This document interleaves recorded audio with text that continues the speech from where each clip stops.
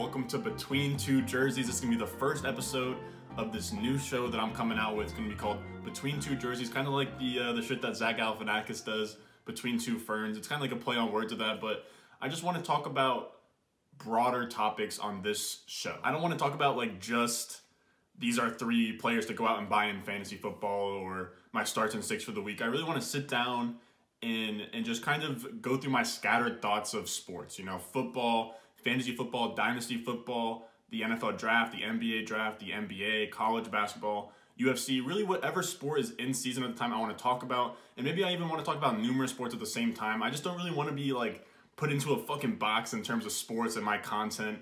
Like I'm kind of on my Kanye shit with that. Like I just want to talk about more than just fantasy football because that's what 95% of my content has been right now.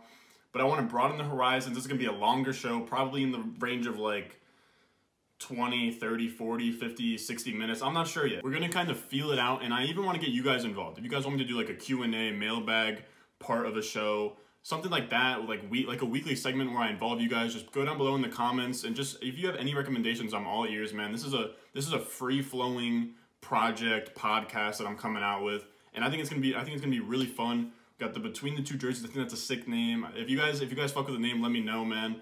And put that in the comments while you're down there. Make sure you like and subscribe. And before I go on any longer, just bullshitting about what this whole show is even about, let's actually get into the show, man. Let's go. Hey over there, what's your name? Are you for real? Is this a game? You start to smile and I do. Now, obviously, week 7 just wrapped up, so you know we're going to talk about fucking football. I know that I was just going on about how we're going to talk about other stuff and sort of distance myself from football itself. Football, it's still in season right now, and we're also playing fantasy, and we're also watching the sports, and it was an insane weekend last year. I remember I was watching Red Zone. Hansen was on about some bullshit about, I think the last 3 games of the 1 o'clock window were all decided by like 1 score. You had the Lions game, which was a crazy ending. You had the Browns game. Just a lot of crazy endings, but I think that the cherry on top of all of the shit that we got on Sunday was that Sunday night football game, Cardinals versus Seahawks. Now, this was probably one of the best games I've seen in a long time. It was an insane game, and it had everything. You had the short king battle between Kyler Murray and Russell Wilson. I think it was the first time ever in Super Bowl era where there was 2 quarterbacks in one game that were below 6 feet that both threw for over 250 yards passing. So you had the 2 best short kings we've seen in a while. You know, the men under 6 foot, the guys that don't get any respect from the ladies. They came out here, they proved their shit. They came out there and they really put on a show. You had DK Metcalf track down Budda Baker on that crazy pick. DK Metcalf was in the back of the end zone on that. Budda Baker picks it off at like the 10, or at like the 2 or the 3, and DK Metcalf spots him like 5 to 10 yards. You have to remember, it's not just Baker at the 5 and like DK around the goal line. You have to remember that distance is diagonal when he's trying to cover that distance. He caught up to Budda Baker on some like GTA like slipstream when they have like the stream out the back and you fucking pass the guy in the speedway. Budda Baker, he runs a 4.45. DK, I know he runs a 4.38, but to catch him on the opposite side of the field is insane. And then on top of that, DK Metcalf making that play, he gets him down like the 6 or 7 yard line. The Cardinals come out on offense, they get stuffed 3 times in a row. On the 4th down, they get stuffed, and DK Metcalf single-handedly took all points off the board from the Cardinals off a bad turnover by Russell Wilson. And we know that in the locker room, in the shower afterwards, DK Metcalf, he's getting a nice, nice play, dog. I'm telling you, him and Russ, they got a nice connection. He's been saying that Russell Wilson and DK Metcalf have been best friends this offseason. Russell Wilson's even been on like his hypnotist shit with like a string and a clock, like telling DK Metcalf that he's an unstoppable wide receiver. I think DK Metcalf's really starting to buy into that. We've seen him go crazy in these games. And someone that went crazy instead of DK Metcalf, we had Tyler Lockett, who had a crazy boom week. He had 15 for 203. It was just one of those Tyler Lockett weeks where Russell Wilson, we see him just throw fucking like just rainbows to Tyler Lockett. It wasn't so much for DK. DK could have had a sick play. He had that 1 touchdown called back in overtime. And then you have the Cardinals coming down to kick the game-winning field goal at the end in overtime despite never having a lead at any point in that game. Just a crazy game on all sides. It was a great game, but when you zoom out for a second, let's look at the bigger picture. And I think that the defining thing for this game was that this was kind of a little bit of a dark spot on Russell Wilson's MVP campaign for 2020. Now, Russ, he had a great game. He had 388 yards, 3 touchdowns. He was dotting up the defense, but he threw 3 interceptions. He only threw 3 interceptions all season prior to this game and the 5 games before that. He comes out here, he throws 3 interceptions. With how bad that defense already is, he's really asking a lot of those boys without Jamal Adams to step up and play defense against the Cardinals. The MVP race has been Russell Wilson out ahead of everybody by like a mile. Him and Pete Carroll going crazy on the sideline, slinging it, letting Russ cook, finally letting Russ cook. And then you look at it, and this game on Sunday night, he comes up short with 3 interceptions, and it gives him that one dark spot that I think it levels the playing field a little bit between him, Aaron Rodgers, and Mahomes. Because you have to remember, Aaron Rodgers and Mahomes, they've been having a 6 season too, but they also have that one dark spot. Mahomes had the game against Las Vegas where they lost, and then Aaron Rodgers had the game against the Buccaneers where they lost. They just looked absolutely terrible. They come out, I think they lost like 38-10, something crazy like that against the Buccaneers. After that week, it was pretty much solidified Russell Wilson is the MVP. He was 5-0, no slip-ups or anything like that, but I think this is going to be the game where it's his slip-up, and I'm not saying he's not going to win MVP, but it's not so much it's only going to be Russ. Now I think that there's a very good case for him, Aaron Rodgers, and Mahomes right now, but I still think Russ is ahead. He is like plus 100 on DraftKings right now. I want to say Aaron Jones and Mahomes are both like plus 400-ish. And the reason is because Russ has 22 touchdowns in only 6 games, which puts him on pace for 58 passing touchdowns. Remember, 55 is the record. It was set by like a Peyton Manning. Oh yeah, it was Peyton Manning before the year where he's in his like wheelchair, like getting benched for Brock Osweiler. The year before that, he has Demaryius Thomas, Eric Decker, goes crazy, throws for 55 touchdowns. But now on the flip side, you have Kyler Murray, who just had probably his best game to date. He goes out there, he throws for 360 yards, 3 touchdowns, an interception, and he has a rushing touchdown. So 4 touchdowns on the day, 360 yards. Those 4 touchdowns too, he was responsible for every single touchdown the Cardinals scored. I'm not sure if you guys saw this, but it was towards the end of the game, and what Kyler Murray can do with his feet is just insane. He'll like juke out a fucking defender, and then he dove for the goal line, his tiny like 5'10" ass, he just somehow maneuvered underneath to get his knees off the ground, goes over the goal line, scores a touchdown. And I heard this before on like another show or podcast, I can't remember what it was, but they were comparing Kyler Murray to Allen Iverson. And I like it. He's got that small boy drip. He's super fast, super quick. I'd love to see Kyler Murray and Lamar Jackson run a 40 time. I'm telling you, I think Kyler Murray's got like low 4.4 speed. The guy, he's really fast. He's really quick. He's a gamer. He just looks like a guy that like really wants to win games. And I think the one thing that are kind of holding these Cardinals back is Cliff Kingsbury. At that rap verse, I'm feeling a strong 1 to a light 2 on this thing. I know he's got that nice flat. We saw it at the nice crib. We saw it on draft night. The guy's posted. He's got multi-million dollars. He's living his best life, and he was almost marketed to the NFL fans that he's this guru, offensive guru. He's gonna run the air raid.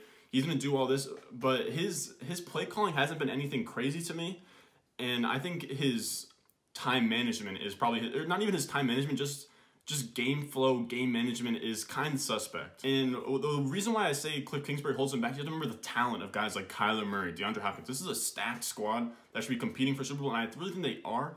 But I think that Kingsbury kind of got his ass saved on Sunday night. You have to remember that overtime drive happens, all right? So overtime, it happens. Seahawks win the toss. Russell Wilson, the once-in-a-lifetime opportunity where Russell Wilson gets the ball first in overtime and doesn't go down and just score a touchdown and end the whole fucking thing. So he punts it. Cliff Kingsbury gets the ball, and he drives from his own 28 to the opposite 18. And from there, that's where Cliff Kingsbury just starts.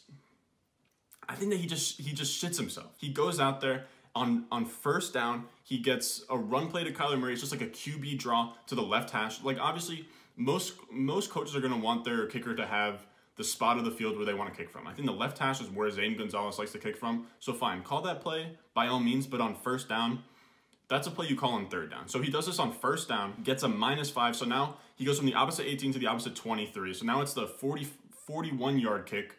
And as clock runs down, instead of getting delay of game, he calls a timeout. Zane Gonzalez makes the field goal, and he ices his own fucking kicker. So now you have this young coach, doesn't know what the fuck he's doing. He ices his own kicker, and then he sends the field goal from 41 yards out 2 times in a row on second down. The thought process behind the clock wasn't even against them. They just decided we're gonna sit down and just kick the field goal 41 yards out. And I know it's the game winner, but it's on second down without time being a problem.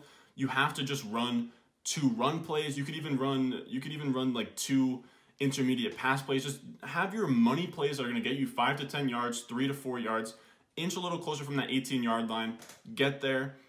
At the very least, okay, let's say you want to kick the field goal on second down. I can completely see that from the 18, but when you get your quarterback blown up 5 yards back, now it's the 41. It's a guy who's not money from every spot.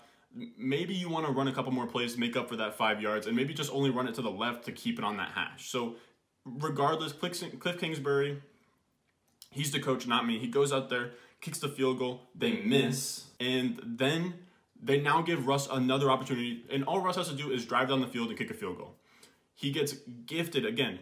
Now, I know that a lot of you guys aren't going to say Cliff Kingsbury got gifted this, but you have to remember, you give Russell Wilson 2 opportunities in overtime to go down and win. Most coaches aren't making it out of that game with a win. There's not many times where you give Russell Wilson the ball twice in overtime and he doesn't get points on the board. So he gets an interception, then they come back. The Cardinals come down. They drive down, kick the field goal, but the play before, Cliff Kingsbury decides that it's his time to throw Christian Kirk deep on a streak towards the back of the end zone. Now, I can kind of see as a coach wanting to just gun for the end zone. I know that you guys just missed a field goal, shanked it, but when you're that close, they get down to like the opposite. I think they were inside of the opposite 20. They go down there, and why not just run a couple run plays, get closer before you kick that field goal? Why take that shot at the end zone? Why risk the pick? Why risk the tie? To me, I just think that there were some glaring red flags that I think down the road you'll see Cliff Kingsbury he'll either have to step up and be better, or he's just going to be let go, and then they'll bring somebody else to be the coach for Kyler Murray, DeAndre Hopkins. This is a team that in the next like 2-3 years should really be contending for a title. And I know that they are 5-2 and technically are, but I'm not sure. I think, to me, they're only going to go as far as Cliff Kingsbury will take them. Even with Kingsbury holding them back, Kyler Murray has looked sick this year. I really think that he's like a dark horse for MVP this year. And I think, like, Kyler Murray is honestly, he might be so cold that he's kind of the reason why Cliff Kingsbury is viewed in this light as like a offensive guru, offensive mastermind type or type coach. But to me, like I just said, Kingsbury is not that guy, but Kyler Murray, what he's done this year, it's not that impressive on paper when you look at it. He has 13 touchdowns to 7 interceptions, and it doesn't seem like an MVP season. Like a 2-to-1 interception ratio is nothing crazy. But when you count up his total touchdowns, that's when it's insane. He has 7 rushing touchdowns right now, which is tied for the league lead. Which just like, let's just step back for a second. A guy who's 5'11", 200 pounds soaking wet, Kyler Murray isn't a goal line. He's not Cam Newton. He's not Josh Allen. And right now he has the most rushing touchdowns in the NFL. And I think that just speaks about his quickness, his ability to just get into the end zone. And the reason why he only has 13 rushing touchdowns or 13 passing touchdowns is because he has 7 rushing touchdowns. He doesn't need to throw it in the red zone when he can just run it in from the 5, 10, 15-yard line. He's actually tied for second in total touchdowns for QBs with 20, and he's on pace for 1,000 rushing yards and 16 rushing touchdowns. Now, I don't think he's going to get 16 rushing touchdowns. I think he's kind of outperforming his luck a little bit right now. But I do kind of see a world where he does finish with 16 rushing touchdowns because of how sustainable it's been. Kenyon Drake just went down with that injury. I think that the MRI was negative on the ankle or whatever it was, but their running backs aren't big between the tackles guys. They're both satellite plus type guys, him and Chase Edmonds. So seeing Kyler Murray nosedive into the end zone, do juke moves into the end zone, I think we're going to see a lot of that this year. He's going to have a Lamar type season. He's just not having that efficiency through the air. I think that Lamar Jackson had a crazy touchdown rate last year.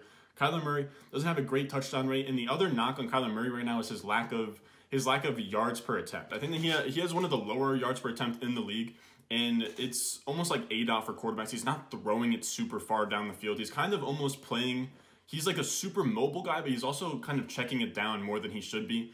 And that's where I kind of get conflicted because I'm not sure if it's Kyler Murray's tendency, because he was a guy that threw it around a lot in college. He takes deep shots. He's a guy that doesn't have bad he doesn't have bad arm strength. I think he's a fine passer, thrower, whatever you want to call it. I really think it's Kingsbury's weird play calling where he does call a lot of screens, a lot of things around the line of scrimmage for a team that only really has Christian Kirk as a playmaker like that. You'd like to see him take a couple more shots down down the field. And for a guy with 7 interceptions, you'd hope that his yards per attempt would be higher so that he's passing down the field, taking shots, taking chances.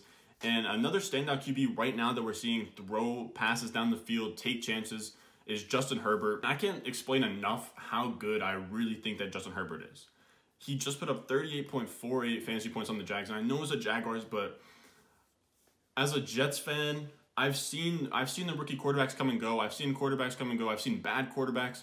And to just have a rookie quarterback that is averaging 308 yards per game, 2.8 touchdowns per game in his first 5 career starts, I couldn't even imagine what that feeling is like. I can't even sit here and act like I've been there before because I never have. The best quarterback I've seen at the Jets during my time as a fan was like Brett Favre or Chad Pennington, and these guys past their prime. The feeling that I could only envy from the Chargers fans. They missed out on Tua and Burrow. I know a lot of guys were really in their feelings, really in their bag that they get Justin Herbert. It's just kind of like, oh, we got Justin Herbert. We'll see what happens. He wasn't supposed to start. Then you get Tyrod Taylor, who gets like the weird fucking steroid injection into his lungs. He's out. Justin Herbert comes in, and in 5 games, he's just insane. If I'm a Chargers fan, I'm feeling good. I know that you guys are like 2-4, something bad. You guys probably aren't making the playoffs, but that's a good thing. Give Justin Herbert and that Chargers team another top 15 pick, and it's over. You get Derwin James healthy. Joey Bosa's looked good this year. This is a team that's losing a lot of close games. It seems like the Chargers always lose close games. They always have like 1-possession games where they lose a lot of them. And like I said, that's fine for Chargers going forward. But let's take a step back real quick to Justin Herbert as a prospect. And when I was ranking these guys before the draft, I personally had Tua and Burrow in a tier of their own, and then I had Herbert. I wasn't really looking at Herbert as this crazy. I don't think anyone thought that Justin Herbert was going to be the next Andrew Luck. But the guy, if I'm starting a franchise today and we're drafting QBs, like a fantasy draft kind of thing, I'm not sure how Justin Herbert isn't in my top 5 QBs to build around right now. The guy, he's 6'6", he's super fast, great arm. And I think both communities, between like the film and analytics communities, we both got it wrong on Justin Herbert. I don't know a single person out there that thought that had Herbert as their QB1, and if they did, they were probably lucky. Herbert just looked like that classic developmental QB. You had the analytics and film communities. We kind of all agreed that he was just this like Josh Allen type guy, tall, athletic, big arm, but like he had like a lackluster college resume. So when you look at it from the statistics and analytics side of things, which I would say I lean that way, but I like to look at both things. I'm not a film guy, but I'll lob on a couple highlight or two, and I'll see what this player is all about. But Herbert was never a crazy prospect. He started, or he was like a 4-year starter at Oregon, but he never did anything crazy. He never like even finished. I don't think that he ever had any Heisman votes.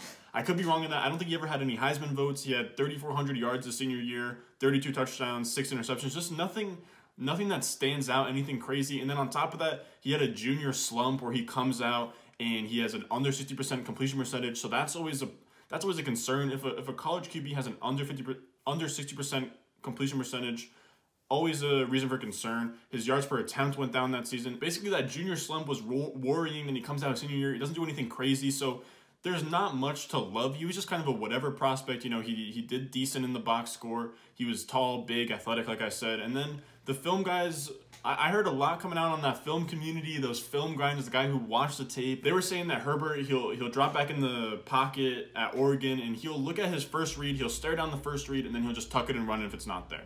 A guy, and that's never something you want. That's a guy that isn't going to be a good quarterback in the NFL. You want a guy who's going to look at their first, second, third read, make the good throw. That's how you get a Christian Hackenberg, a Mitch Trubisky, a guy who just looks at the first read, and if it's not there, then it's not there, and they're either getting sacked or they're running for like 2 or 3 yards. And to me, these concerns, I from what I've seen from Herbert, I don't think he has any problems looking at the second or third read. It looks like he's settled into that offense. It looks like he's like just chilling out in the pocket. He's like a chill dude from Oregon, and he's making the right throws. He's fucking chucking it deep to everybody. He's just lighting the league on fire right now, and I think I'm really just trying to figure out where it all went wrong. You have to remember, he was getting put up against Tua and Burrow.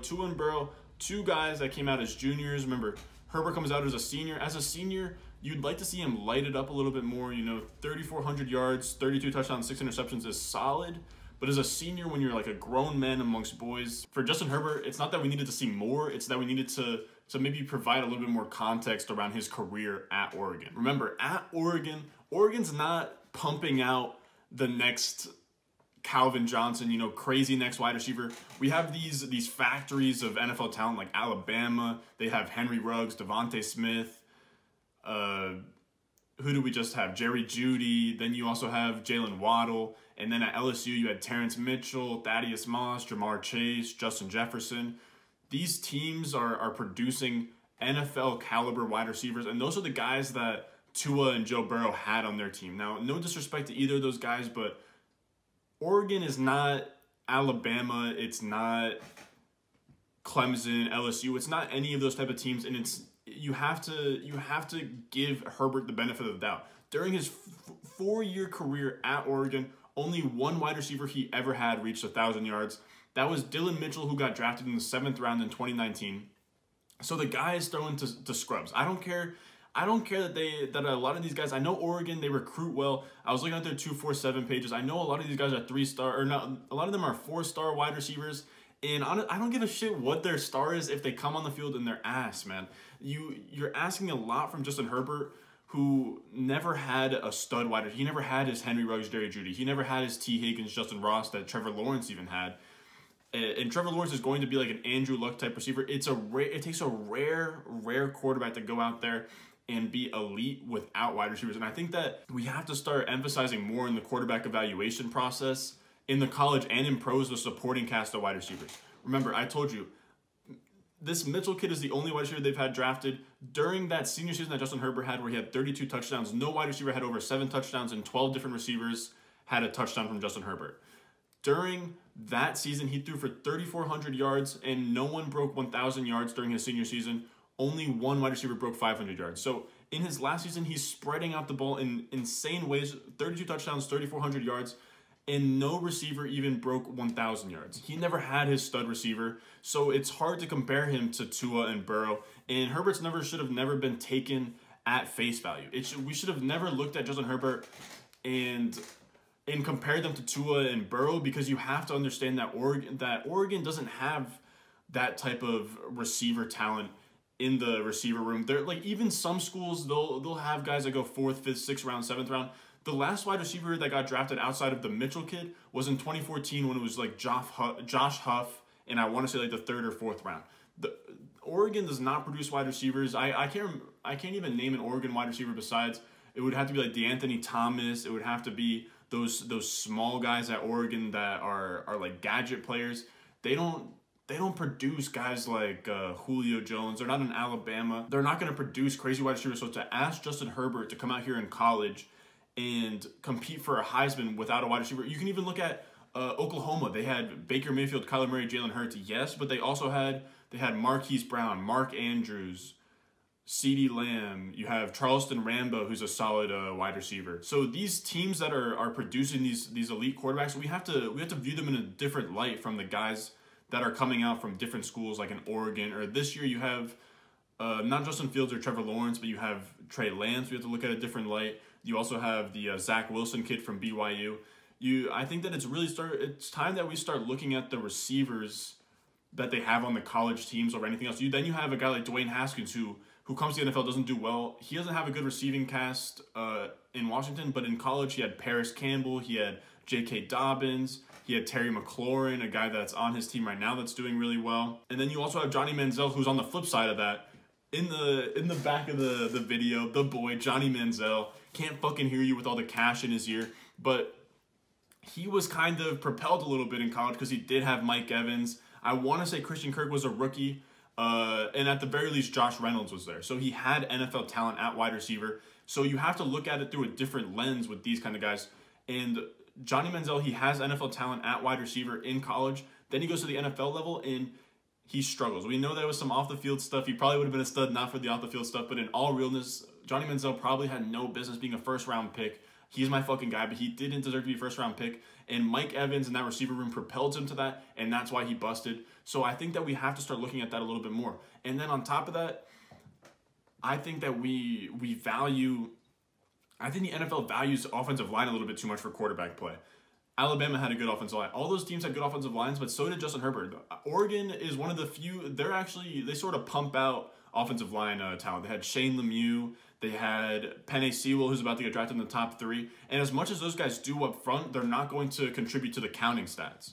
So that's why I think that the receiving room, the tight end, the skill positions are what really matter for a quarterback's development early in his career and the numbers that he puts up. So I think we're seeing this with Justin Herbert. I think Justin Herbert's a great quarterback, and it showed, but I don't think that he ever had a fair shot at being this elite quarterback until he goes to the NFL, where he comes into a place that has Keenan Allen, Mike Williams, Hunter Henry, and that's a top 10, top 12 receiving room. Then you also have Kyler Murray in year 2. Kyler Murray in year 1 wasn't anything crazy. He had a 58 quarterback rating that was outside the top 15. Now this year he's inside the top 8 with 74.3 quarterback rating, and that's with a healthy Christian Kirk, DeAndre Hopkins, Chase Edmonds, Andy Isabella, Larry Fitzgerald. You have to give these young quarterbacks a strong skill position unit before you can actually like fairly evaluate these guys as players. If they have just an offensive line and nobody to throw to, that's not doing them any good. On top of that, not only is having a good offensive line with no receivers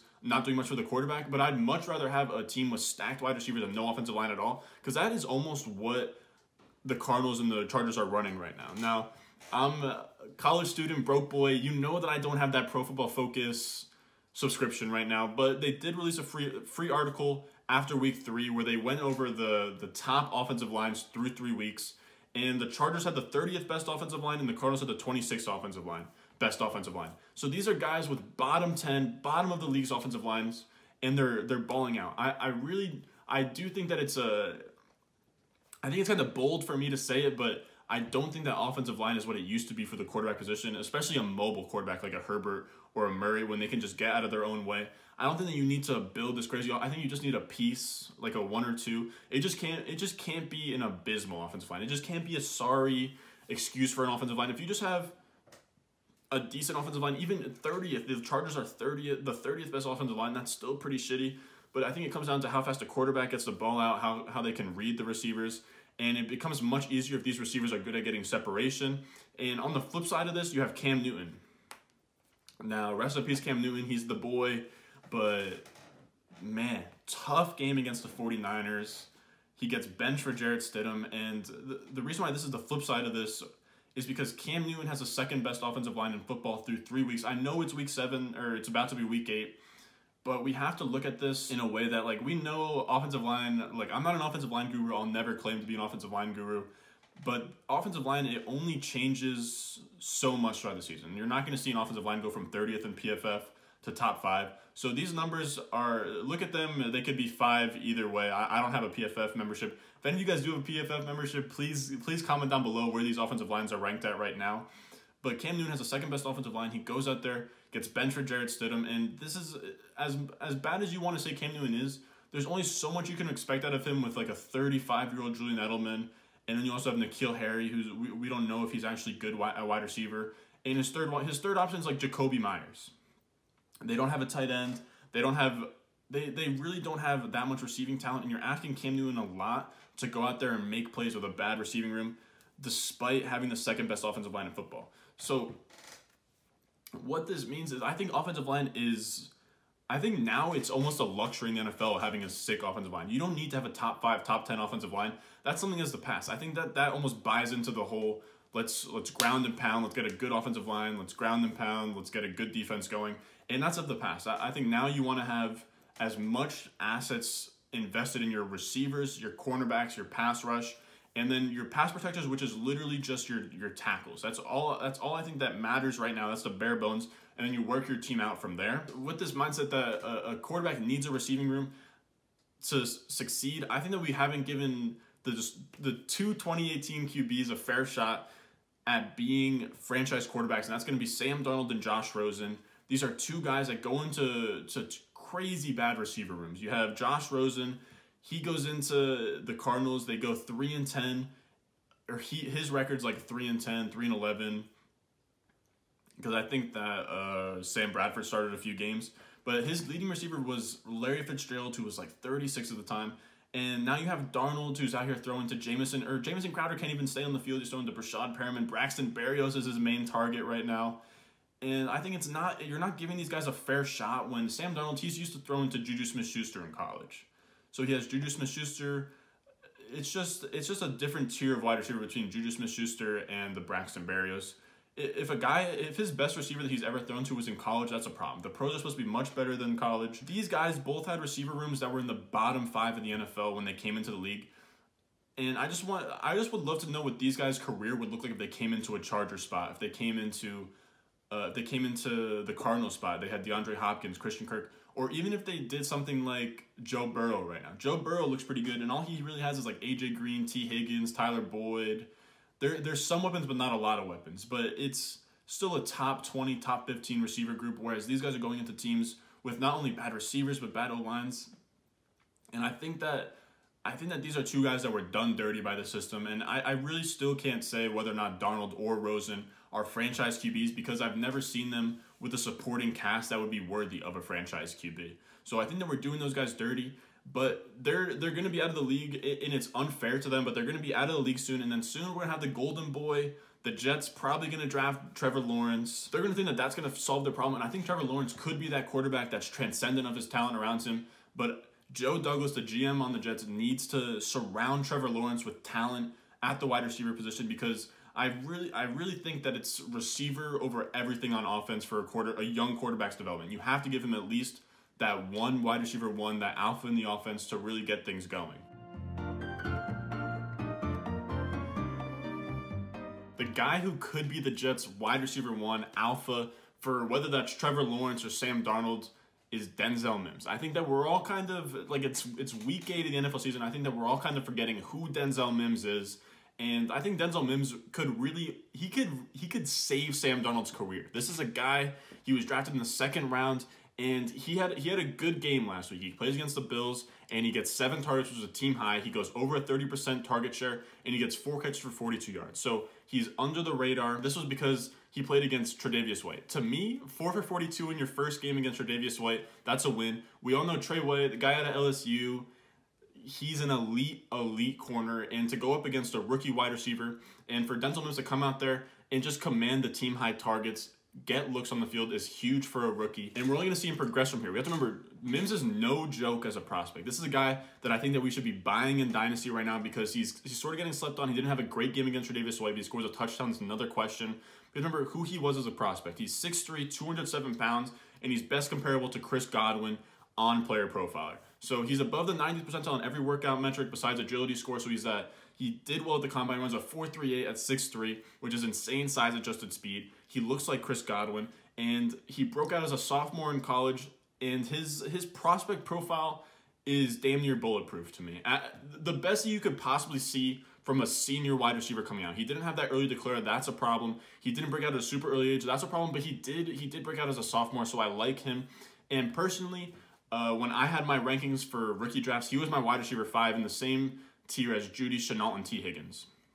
Remember, he's a 2nd-round pick. He was drafted after those guys, but he was drafted in the same tier as a Shenault and T. Higgins in that mid to late 2nd round. And you have to remember with Denzel Mims is you can buy him right now in Dynasty leagues at a price of just some high potential wide receiver. And all he has to do is play from weeks 7 through 17. And I think Denzel Mims could get that stock to where Shenault and Higgins are right now as a top 24 Dynasty wide receiver. You have to remember that Denzel Mims, right now, I'm not saying that you can buy him low. You can't really buy any rookie low in their rookie season, but buy him at market price now because I think that's how you get value as he progresses. If you bought Justin Jefferson before the season started, if you bought Shenault before the season started, T. Higgins before the season started, it would have been at a premium, but you would have increased your value no matter, as long as you paid at market price. So I'm saying Mims has that potential to be the next guy. There's nobody in this Jets offense. Mims was a 2nd-round pick, and you buy that value now in hope that he can break out. There's no competition on that team. They're going to be behind in games, and the Jets have this they have this stench around them in Dynasty. Nobody wants the Jets, but the way I look at it is I want Denzel Mims right now because he has the ability to become an alpha wide receiver by the end of this season, and on top of that, Gates is going to be gone. Darnold might be gone, and you can trade for a guy right now that can increase his stock. And then in year 2, he could have Trevor Lawrence throwing him the ball and be the wide receiver 1. Because in that scenario where Trevor Lawrence is the Jets quarterback, they don't take Jamar Chase. If they stick with Sam Darnold, they probably take a Jamar Chase or Rashad Bateman in that top 10. But if they get that first overall pick, they get Trevor Lawrence. it's going to be tough for them to get a stud wide receiver that would be better than Denzel Mims. So you grab Denzel Mims now in Dynasty. I think he's going to progress. He's going to get better. And we haven't seen what Denzel Mims can be in the NFL yet. Remember, we didn't expect any of this to happen from Justin Jefferson, Laviska Shenault, T. Higgins. We didn't even expect CeeDee Lamb to break out like this, but it seems like these 2020 wide receivers, even 2019, these wide receivers that are coming out in these draft classes are more pro-ready, more NFL-ready. Remember, Denzel Mims, he came out as a senior. He did great at the Senior Bowl. I think that this is a guy that's going to come on the field, make an immediate impact. He already demanded team high-end targets in his first game back. I think him and Darnold are going to establish a little bit of a rapport. You know what I mean? I think Denzel Mims is a great buy right now. And don't be surprised if he's a top 20 dynasty wide receiver in 365 days. If you made it this far, man, I appreciate it. Especially if you made it the whole 30, 35, 40 minutes, I can't even tell you right now how long this video is going to be. I just recorded it. But if you made it this far, all the way to the end, I really appreciate it. And if you haven't subscribed already, you have to at this point. If you sat through me just ramble on for that amount of time, you're the bro, you're the homie. Make sure you subscribe. Make sure you like this video. And if you have any recommendations for a mailbag in the future, any Q&As, any segments on the show that you want. I know we didn't really get to go into the UFC fight that just happened with Khabib. I didn't get into college football. I want to diversify from just football. As I said, I know I just talked about only football, but I'm going to get there. I'm going to figure out kind of the structure of how I want this like solo show to go. As I said, there's a lot of moving parts. This is the first one. Second one probably going to be coming out next week. As always, follow my Twitter @RonStewart_. Subscribe, and as always, I'll see you in the next one.